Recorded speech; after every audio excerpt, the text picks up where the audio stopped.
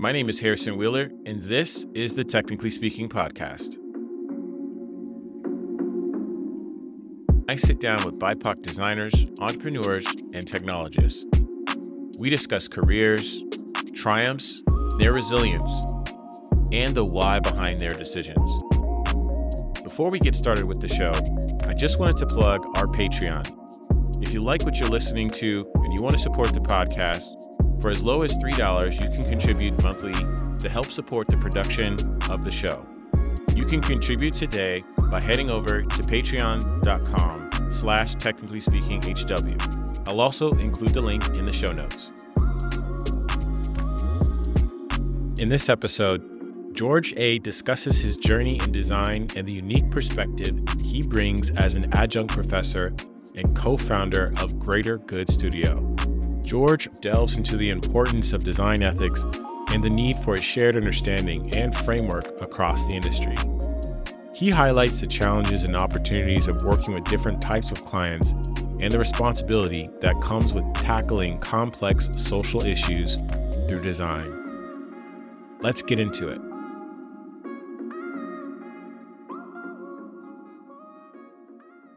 My guest today is George A., co-founder of the Greater Studio in Chicago, as well as adjunct professor at the School of the Art Institute of Chicago. Welcome. How are you doing? I'm great. It's a real pleasure to be here. Thank you so much for the invitation, Harrison. Yeah, I'm super excited to get to know a little bit about you, and obviously for our audience to get to know a bit about you as well. And we'll talk about just like your experience in design and some of your journey and like where you see things from an industry perspective, where there's some opportunities. I think, I'm really excited to actually get into some of this discussion because I think you also have the unique perspective, just being like an adjunct professor and working with like future, if you will, of sort of design practitioners and thinking about even just like curriculum and how that plays a role in terms of how we approach things in a contemporary perspective. But before we get started, I usually like to kick off discussions with our guests with some icebreakers. Sure. And really the one icebreaker that I love to kick off with is, what is something that you are currently obsessed with? Does it have to be design related or is it like a Pokeball? It does not have to be. Okay. Doesn't even have to I'm be like design related. super into Pokeballs these days because I've been trying to work out how to figure out my diet. I've been recently diagnosed with being pre-diabetic and I keep telling everyone so that I could be held accountable to how to change myself because I'm trying to figure out how do I not lose joy because I get a lot of joy out of eating. How do I not lose all joy out of my life? Where it reliably came from eating terribly and also not have an early death because of my own lack of ability to control myself. So I've been telling everyone about this. So I'm trying to change my diet and it turns out that the Pokeballs go a long way to being the right balance of nutrients and just being very mindful of things. Yeah, I have this app I think it's called LifeSum. It's one of those calorie trackers. And so that's been adjacent. I've been getting into that and just generally trying to take a little better stock of, I don't know, like a relationship with my body. I feel like I lost a lot of confidence. Just going back a bunch of years when I had a skiing accident. The one time I went skiing. You don't see a lot of Asian skiers, by the way. So I went skiing this one time and then tore my ACL within 30 seconds of going down this hill, which is way too fast. It was the wrong, I was set up not very well. Like you went on Black Diamond for your first. It was not even that bad. It was just way over what I should have been doing. And I suddenly realized, oh my God, this is, for 10 seconds, oh my God, this is really fun. And then 15 seconds later, I'm on my back with pain in my knee. And then I end up getting slid down the hill. Anyway, so for years now, I've had a loss of confidence around, can I still do things that are athletic, eventually getting a surgery on my knee, but many years later. So anyway, just generally feeling like I need to take a little more care. Yeah. And the pandemic isn't helping, obviously, because everyone's at home. So leaving the house can be a struggle. I did leave the house this morning, so not for a Pokeball, I wish I had. But just being a lot more mindful of even those mundane things. Yeah. I don't know if this is at all what you want to talk about, Harrison, but this is actually the last guest. You'd love this. The last guest, actually, we're actually talking about this because he most recently got into golf. Oh, yeah. And it's just like this realization of just not being able to do certain activities, like dynamic activities, lateral, like even for myself, like I've had an MCL tear surgery there. I've ruptured both of my calves. Yikes. So I'm pretty limited in some of the things I can do. And even just rehabilitating is already a struggle within itself. So that's something that really resonates. So I know like you talked about the diet piece. So would you consider yourself like a foodie or was it generally just food was something that you live in Chicago. So there's a lot of great places to eat. Yeah. Not that I would go out to them because I'm a parent of 3 kids and my wife and I just Sure. don't go out at all. We mostly cook at home. So I'm a foodie in that I eat food all the time and I cook all the time. And very rarely do we go out, and occasionally, yes, we'll eat somewhere nice, which is much rarer than I would perhaps like. But yeah, if anything, food at home is a fairly interesting source of, I wouldn't call it quite discipline, but I'm very keen to get my kids to cook more and for them to cook and be connected to what real food tastes like. I want them to I have this funny thing of, I want them to remember these meals so they have that baseline palate. Not that I need them to have a fine dining palate, but just like they will associate love and connection through food. I want to be somewhat responsible for that. So what would they be connecting to? Because they might then make choices later, which nothing wrong with mac and cheese, but if mac and cheese and the box is the standard for love, affection, comfort, feeling safe, being fed, that will set a series of memories versus rice, chicken we may have made, homemade vegetables. It's a lot of work. It's not like we do this all the time. We'll be cooked 3 times a week. And some of those 3 times is just like frozen pizza. So they're making associations with Costco frozen pizza, and the kids would be thrilled if that's all they ever left with. So there's that. So it's not like I'm being it's not about fine dining. I just want to be intentional about what those things are that they remember, because I want them to have I would like them to have some connection to Asian food and with some intent that their dad was involved. Yeah. Because I have a lot of those memories from my mom. That's really where that comes to. Sure. Yeah. If you don't mind, like how old, like what's the age range of your kids? Yeah, we have 3. We have an 11-year-old, 8-year-old, and one who just turned 4. Wow. Okay. So we have a good spread. They're at 3 different planes of existence. We have this 12-year-old who constantly wants to have sleepovers with her other 11-year-old friends and just trying to work out how much time they can spend with each other. My 8-year-old is going back and forth between devouring books, Pokemon, and playing Minecraft. And occasionally he hangs out with his friends who want to do just those 3 things. Interesting. And then my 4-year-old, I don't know what he wants to do. He's on another planet half the time. He is like trying to he's out of diapers, thank God. But like all these things that 4-year-olds go through, where they sing to themselves, look out the car window, watch Peppa Pig, and struggle with getting their clothes on. They're on 3 completely different universes. And it's wild to watch because you have to switch gears between them all. And what it means. Question. What is something you don't think people talk about enough right now? That is interesting. I would struggle to find something that people haven't talked enough about. There are so many things that people are constantly jabbering on around. I think the question becomes, what are you perhaps listening to that is echoing what you're already thinking? Because my Twitter feed is probably different than others, but probably also very similar to other people who I'm already listening to as well. So there's like design Twitter going off in the background, and then there's a lot of politics, I guess, is the other. Those are the 2 main feeds. Am I curious to know what is not being said? I've been giving a lot of talks around design ethics, and I think that the part of the rationale behind speaking about it is because I don't think people are speaking about it enough. So to more directly answer your question, that's what I think about that isn't probably getting as much airplay. Specifically, the lack of a industry-wide ethical framework.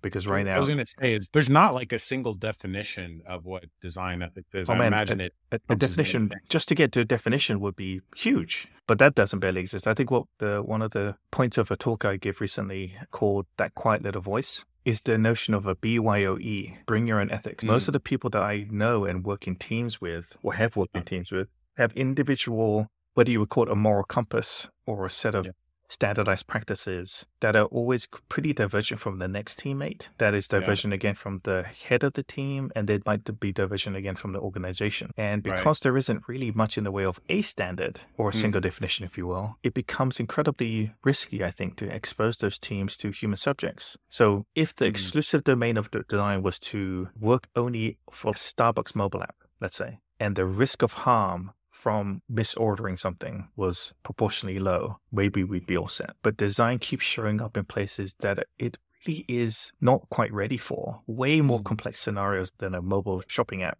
Because of the harms that those human subjects that we're talking about have already had in their lives, for it to be either re-triggered or made worse through research, I think the risk gets higher and higher, and therefore we should be compensated by working out, well, how much more clearly do we have to be, how much more carefully do we need to tread? And I feel like because of that lack of a shared understanding, what I often see, which is worrying to me, is the people who work on a personal shopping program for Nordstrom, their next project is a mentoring program for middle school math teachers.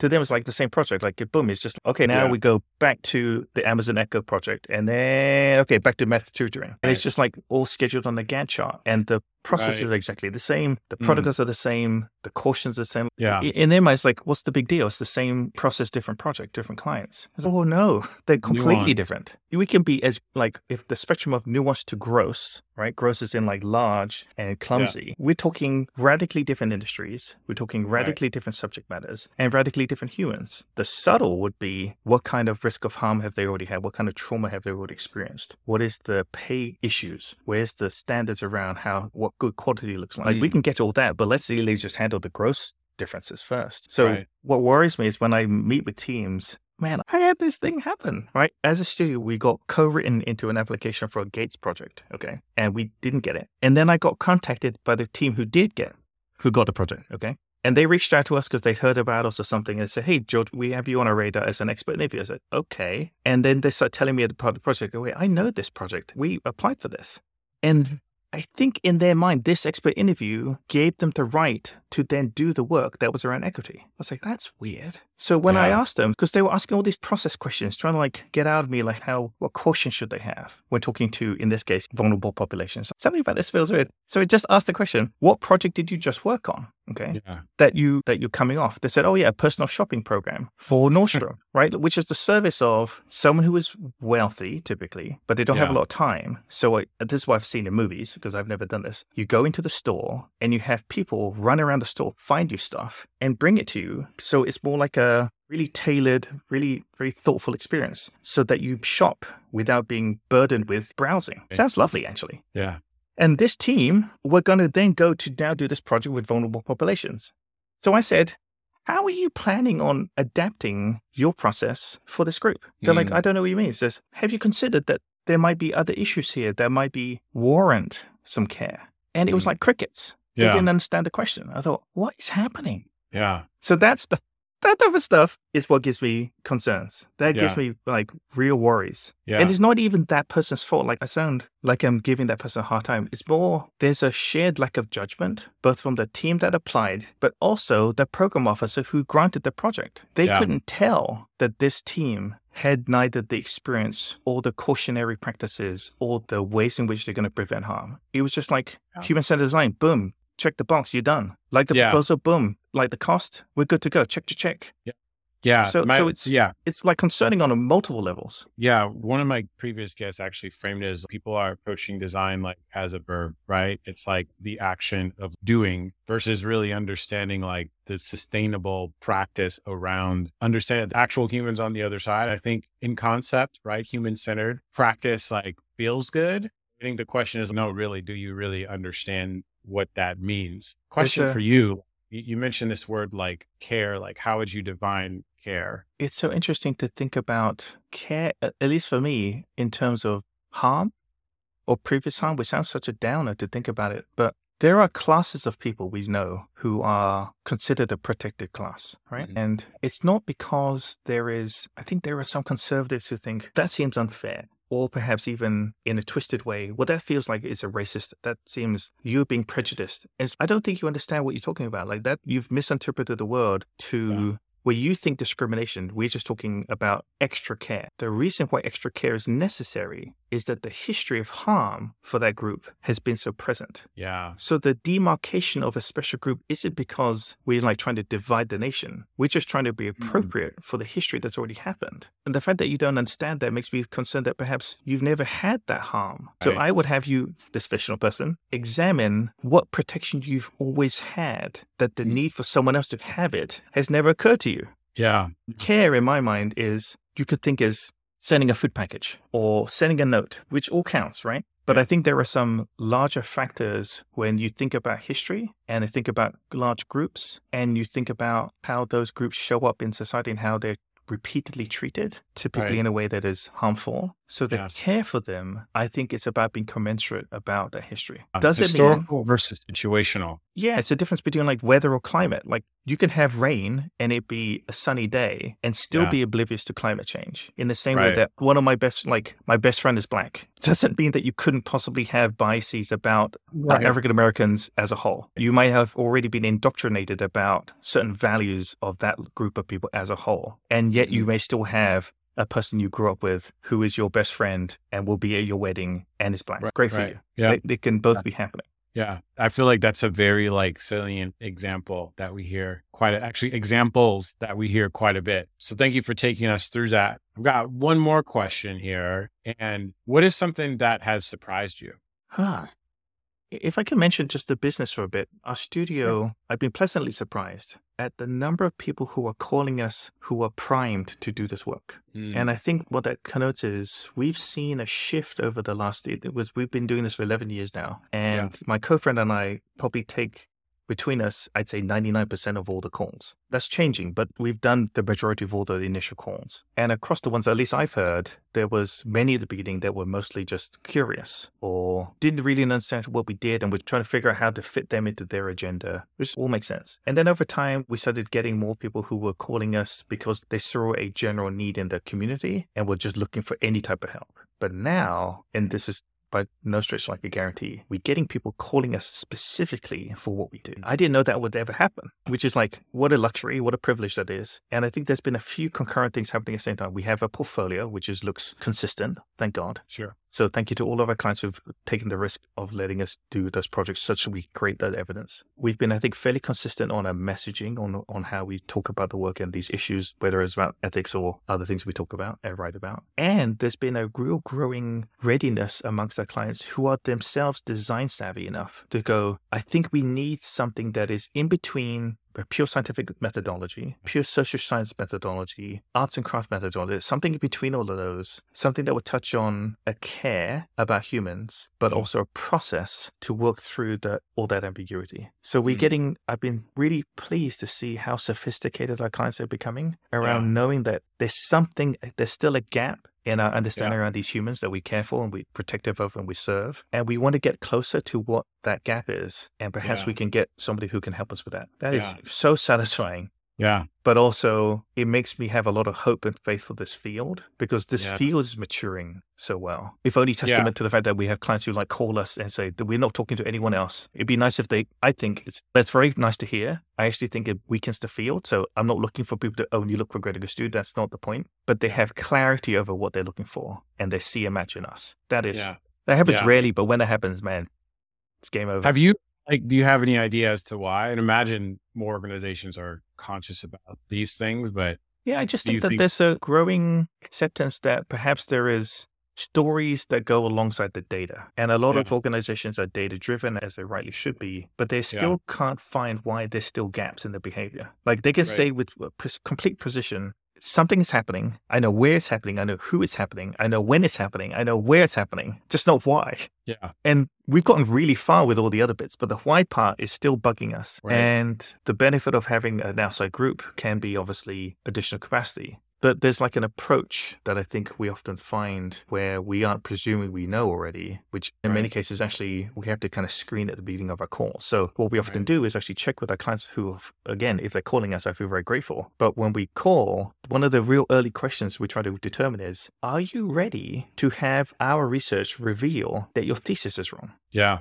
How do you plan on dealing when our participants, which are the same people you protect, outright say that you might be part of the problem? How do you plan on handling that news? Because that sounds awkward to me. And I'll say this on the call. I said, that sounds like it'll put you in a really tough spot. I don't know if I'd want that. Yeah. Do you want that? And it usually splits right there. Some of the folks be like, that's not at all. We just need you to go do the project, dude. You're making this harder. That's not what this call is about. We just need you to execute the RFP. It's all written. The plan's here. Right. And then another group say, yes, this is exactly why we called you. We weren't sure if that's a thing we could ask for. But we don't know. And we're actually asking you to get underneath all those issues because if we don't, we might miss something. Yeah. And in those cases, I go, thank God this person exists because they're very rare. Yeah, I think it speaks to a really interesting dynamic around organizations that do want to build in like a stronger like research practice, only optimize it for, let's say, maybe the bottom line, but not necessarily the reality of the situation. Do you think a lot of organizations miss out because they're not being real with? I don't have any interactions with commercial clients. That's not our business is not built that way at all. We are only serving the social sector. But I would imagine, because I did work in the commercial sector for a long time, that if you had a business calling us or just calling and looking for research help, whether internally or externally, there might already be a lot of baked assumptions. My fear is you have designers and researchers working on things to validate an existing thesis. And we only need enough research to prove that we were right all along. Even if the question is deeply flawed and the feature you're looking for, no one gives a shit about, we only need enough research to prove that we were right all along because someone's ego was too fragile to handle the questioning, not in the research, but up front, like months before at the sponsor level, because they couldn't handle the confrontation and or the room around them wouldn't allow for confrontation. Months later, you have some poor team out in the field trying to assess some A/B testing on some bullshit. Yeah. When actually none of it matters. So I can imagine that happening. Yeah. You're getting me all ranty now, Harrison. Yeah. All good. I love it. If you could briefly just tell the audience a bit about yourself. And then I want to get into the studio because there's a lot of amazing work that you're doing there. And let's start there. Okay. So just briefly, I worked and lived in London. After graduation, I grew up in England and built like a mini practice of doing computer rendering. I was like a person who could do an incredibly tedious thing that no one had patience for, to do computer modeling and rendering. And this is in like the 2008 through into about 2001, like early days, to make photorealistic imagery. In this particular case, ended up being of value to a global design consultancy that I worked in the Chicago office. So that allowed me to leave London and emigrate and basically get sponsorship. And I felt very, very fortunate to be able to apply that skill to a design studio, which I'd never worked in before. And certainly not at a level because this is a global consultancy. It's like someone who's like learning to doggy paddle next to people who are like Michael Phelps. Is it Michael Phelps? Michael Phelps. Michael Phelps. Like Olympic level swimmers. And it's, what am I doing here? This is crazy.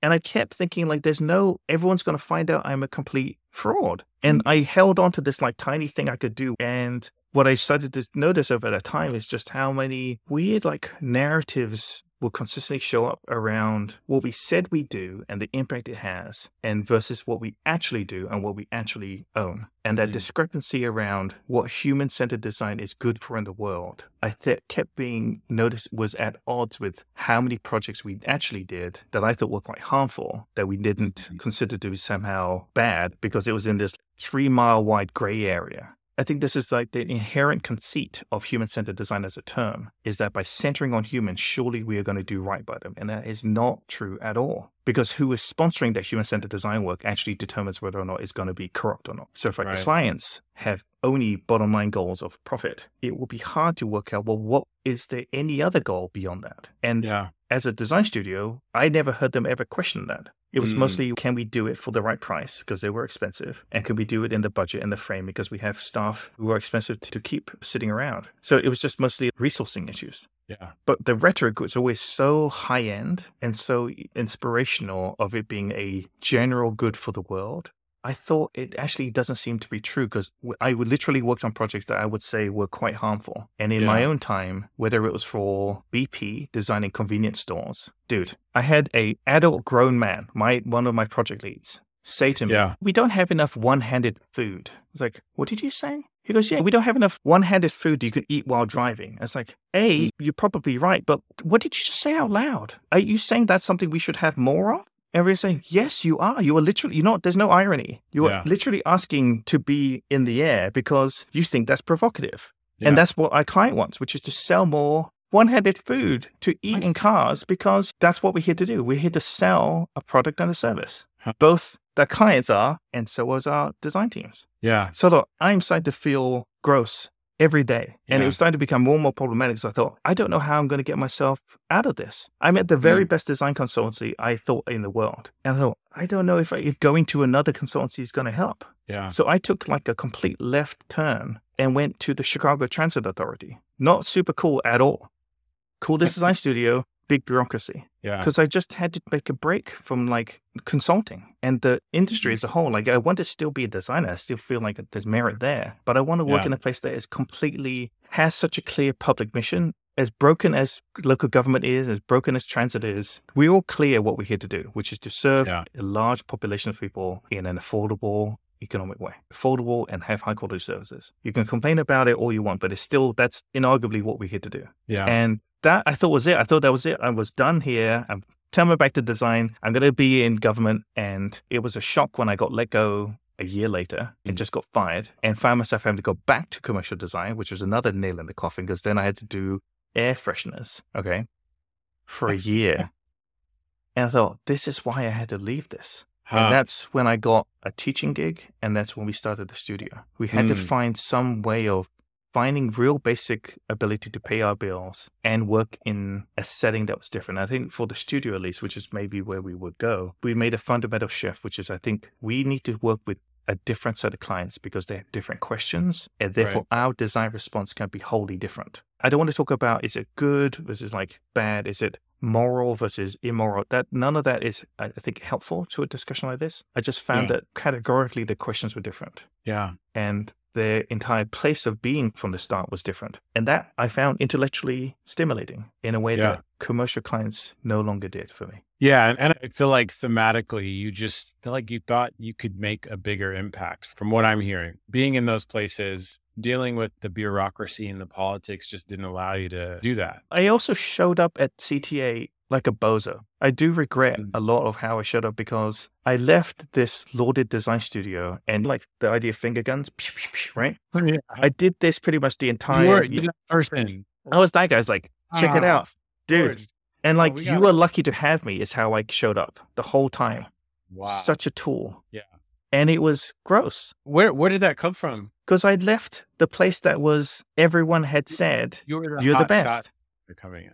Yeah. And because I didn't have my own personality or a point of view or really a sense of who I am, borrowing one that was such a dominant external image became my personality. So it exposed for me, if anything, just how fragile idea of who I really was. Yeah. So I took being fired actually, and then having to claw my way back to working out, well, what do I really want to do? And then finding the studio has been, in many ways, saved me because it's allowed me to give the space to work out, what do I want to do? What do I want to be talking about? What projects do I want to work on? And that is such an incredible privilege because very few people ever get to have the space to do that. I'm sure people would if they had, but it is actually quite scary to have to confront some of those questions because if you aren't bound by the typical things, what I notice is you aren't also using them excuses anymore. So if you take those excuses away, you go, what do I really want to do? I don't know. It's terrifying to have to ask that question. Yeah. Because there's a lot of judgment. That I don't begrudge anyone struggling with that because it's really hard. Yeah. Yeah. Where I found just problematic is now that we've done so much work in the social sector is when I see people that remind me of my early self. Who tried, either they don't know or trying to get away with, hopefully nobody noticing, that you could just copy paste design for commercial businesses into the design for the social sector and it would be totally fine. That makes me cringe and it makes me a little mad, partly because it reminds me of how naive we were and how out of touch we were. That kind of drives me nuts. Yeah. So one of the things that I've seen within your agency and on your profile is you being like a pissed off optimist. Maybe break that down because I feel like we got an idea of the pissed off, like which I think we've talked about like some of even just like the general struggles that we see, or at least the disconnect. Maybe tell me a bit more around like the optimist side. What are the things that get you excited? Like where is there a ton of potential? And in particular, I know we talked about just like the work, like maybe even at a high level, what are the types of like organizations that you tend to work with? Sure. So the term Piss Off Optimist comes from my co-founder, Sarah Cantor, and it aptly describes, I think for the two of us, the inherent tension in wanting to remain hopeful that something can still happen, but mad as hell that something hasn't happened yet because there's a lot to be upset about. And I think, if anything, it's about recognizing we would believe, I don't think it's healthy or sustainable to be only one of those two things. If you're constantly hopeful, I think you might miss the harsh reality for a lot of the people that we work with and serve of actually how hard things are. And if you're mad all the time, I think it will be exhausting because you won't ever have the refuel you need to keep going, or what will be the point? So I think balancing both and not flip-flopping, but just holding them both in tension. Like, I'm mad about things. I think there's lots of things to be upset about, but I still have this unwavering faith in us, in people, to want to make it better. And that if we can, as a designer, for instance, do different responses, either remove barriers, shed light, create more empathy, take away a cognitive block, or like create new tools in some cases to amplify someone's behavior or an action. To me, that feels like an appropriate way for my training to act out on that world.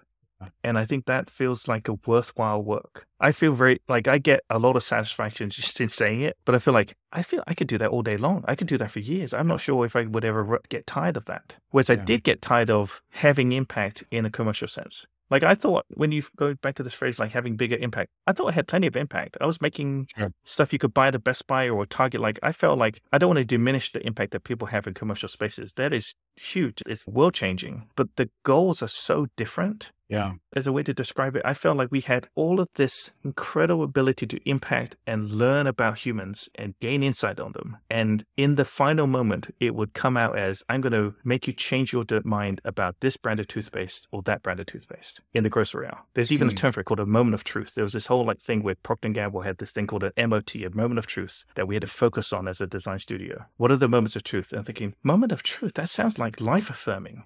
And you're talking about it in terms of choosing Colgate versus Crest. And so again, that's what you're talking about? Pretty low stakes. Bro, all right. So you could argue it's high stakes, like millions of people impacted by this brand. Millions of people like all this stuff. And like blah, blah, blah. Like also it means like good dental hygiene. Sure. Yeah. But don't tell me it's like equivalent to whether or not someone's going to read their kid a book in bed. Don't say that this is the same as getting someone, approved for food stamps or not. They are not the same. Yeah. And that rhetoric around it being impactful, I get.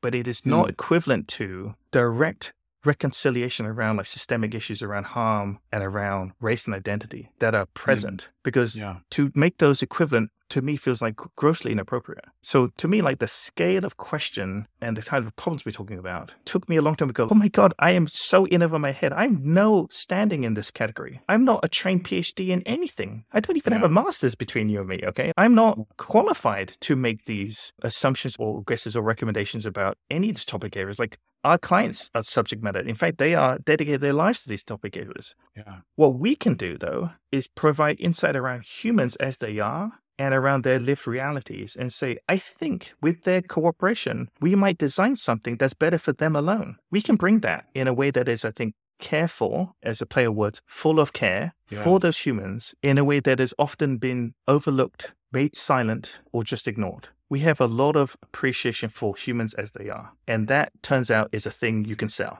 because there are some people who want to know that insight. So we have we're from a world of things you could do to design, commercial business down to social sector. And then of those, only people who really want to know like what the gap is behaviorally. It's incredibly rare to work with these clients. It's really hard. Yeah. But when we find them, and going back to your question, I usually go, oh, thank God you exist. You are who we've been waiting for. And I go, get choked up thinking about it because I go, we always hoped you would exist. Yeah.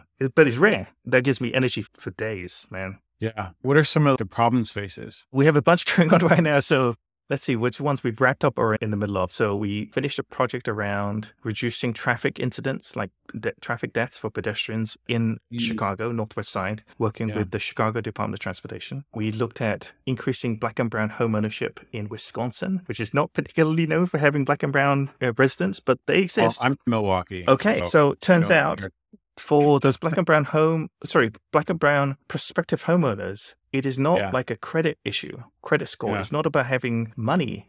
They're fully eligible, and yet they are denied getting their foot onto the wealth generating mechanism that is homeownership. So working with the Wisconsin Housing Economic Development Authority, I think it is, WEDA, designing like loan products and policies and programs to increase homeownership. We worked with the Gates Foundation recently, trying to work out like how to increase the utility where there will be this is something I didn't understand, future AI-driven English essay assessment. Do you remember writing essays in high school? Yeah. The pressure to write more essays is high, but the amount of work effort taken by teachers to really give feedback, high quality feedback, is pretty intense. So you might not get that many rounds of writing. Right. So the push to make it AI driven is strong. As in, you'll have a computer evaluate your writing versus your actual your teacher, your English teacher. So the corpus, the body of English writing that they use and judge as good, is a very narrow set of writing, typically suburban white kids who do not represent the majority of young high schoolers that exist in this country. So our project was designing the principles for the AI such that new tools will be built from that. So that's way in the future. Yeah. And then maybe one last thing we're looking at right now is like we do a lot of placemaking work, which is the term essentially to say, how do we honor an existing piece of land to have relevance to those who live there? And that can typically we'll look in terms of a park or maybe a mural, but it has morphed into things where it's more like economic development or like democracy. Like how do we make sure that people can vote? Like it is sprawling on all these different ways placemaking has developed. But working in place has become more of a thing for us. Like we have a project in Cleveland, doing a project in Rhode Island. We've done some work in Texas. You could say everything has a place, but some things are like more focused on it more than others. But anyway, I say all this because I'm trying to highlight we don't have a particular subject matter focus. Sure. Like our clients have that. We have process expertise, again, about humans. So we are issue agnostic to a degree. Yeah. Things in the future that we're excited about. There's hopefully, we've been waiting a long time. There's a criminal justice program, a project around that is place-based, I'd say as well, because it's around designing a co-located office around the public defender's office and around adjacent services. That would be an incredible project because there's so much need already there. And then there's a project on the horizon that really fingers crossed we're going to get around workforce development and around those who are not typically gone through like a 4-year college program. They're individuals gone through like alternative means to get their work experience, and they're often kept out of the larger economy. Helping our client do their work means understanding the barriers that those individuals face. So it's always really complicated. It's the kind of thing where you go, it's overwhelming how many, not the projects, but the overwhelming what the subject matter is. Yeah. And I feel very lucky that we've had these times, but also that this team is willing to dive into it so wholly. Yeah. Look, I'm going to ask one more question before we wrap up. Like you can have a very brief response to it. What's fascinating, this is like very different sort of subject matters that you're talking about. How do you feel? Like it seems like such a responsibility to, you're right. Like how do you show up, like also even deliver on that, right? Because the other hand is people's livelihood. So just, has it changed over time? Has it been very intimidating, or is this just kind of something? No, it is intimidating, and it is rightly overwhelming because we often try to catch up with a lot of, in some cases, like decades and decades of issues. Like we actually are in the middle right now of something we don't typically do, which is have a topical project. Like it's in the news. Like we have a project right now with someone who has great standing in the sexual health and reproductive health spaces, but has challenges in showing up in the reproductive justice space, which is adjacent but different than. So sexual reproductive health has been like a public health issue for a long time. But if you add a social justice lens to that, you realize access to public health services for reproductive health have been different depending on whether or not you're a black woman or a white woman. And then adding on that ever-changing definitions for gender and identity makes it even more complicated. Yeah. That is not a topic that we had a lot of experiences going in, and we have to quickly get up to speed on, which we able to do because our clients are helping us connect us with all the people who are experts. So the question then becomes, and this is repeatedly what we're trying to work out as a evergreen, nightmarish rhetorical question. The question is, what do we have to do this work? What right do we have to show up to any of these spaces and have anything to say? What we end up trying to claw our way to and earn is, can we provide a very light touch process that would allow us to get insight without presuming we knew better, that someone else doesn't know enough? In fact, that in many cases, the lived experience of those who we try to interview is what we put in as primacy over anyone else's. And that what we might earn is a sense of, I think we can respectfully and honorably take a small footprint and yet still provide insight into things that were hard to see. And that our outsider capacity can be a benefit while being very conscious that we could be a liability at any second. The whole work is very much intention, and that's what makes it so stressful. Yeah. But I think trying to earn that right of what do we have to do this work is probably ultimately what we're trying to do. And I don't know if every time we've done a project, have we pulled it off. Thank you for taking us to the nuance, because sometimes we get caught up in like the headline of what's like trending. And I think it's important to understand that design, there are many different areas and where design can make an impact and many different ways where we can approach it. And I think just what you ended on, like we may not necessarily have the solution or have the whole thing when all is said and done. So appreciate you taking us through the journey, and of course, highly relevant for this show. So thank you again, George. And one more question that I'll ask is like, how can folks find out about you, your studio, anything that's happening? Yeah, we have some social media channels, although we don't do a particularly good job of maintaining them. But going to greatergoodstudio.com obviously will allow you to see our work. Probably best thing is to sign up for our newsletter, which you can access from our website. And then what we try to do as well is whenever we post about jobs and such, looking at our LinkedIn profiles tends to be a good place because we try to amplify sometimes our jobs, but also we amplify the jobs of other like peers of ours. So we like to stay abreast of things like that. Harrison, this has been great. Thank you so much for giving me the space to go off on a few things. Yeah, thank you for the space. It's been really great. Yeah. And look, what I'll do for the listeners, I'll provide links to what you've discussed so listeners can easily find that in the show notes. I'll give you a holler next time I'm in Chicago because that would be awesome. You would be the excuse I need to go nuts on my diet so I can, you'll be my excuse to go out for wings or ramen or almost anything you want. So yeah, please let me know. That concludes the show. Thank you so much for listening. Don't forget to leave a rating and review on Apple Podcasts. That is a huge way to show your support, and it really helps us reach more people and grow our following. By the way, we release a new episode every 2 weeks, but in the meantime, you can follow us on Instagram, LinkedIn, or YouTube at Technically Speaking HW. Again, thanks so much, and I'll see you next time. This has been a production of Technically Speaking Media.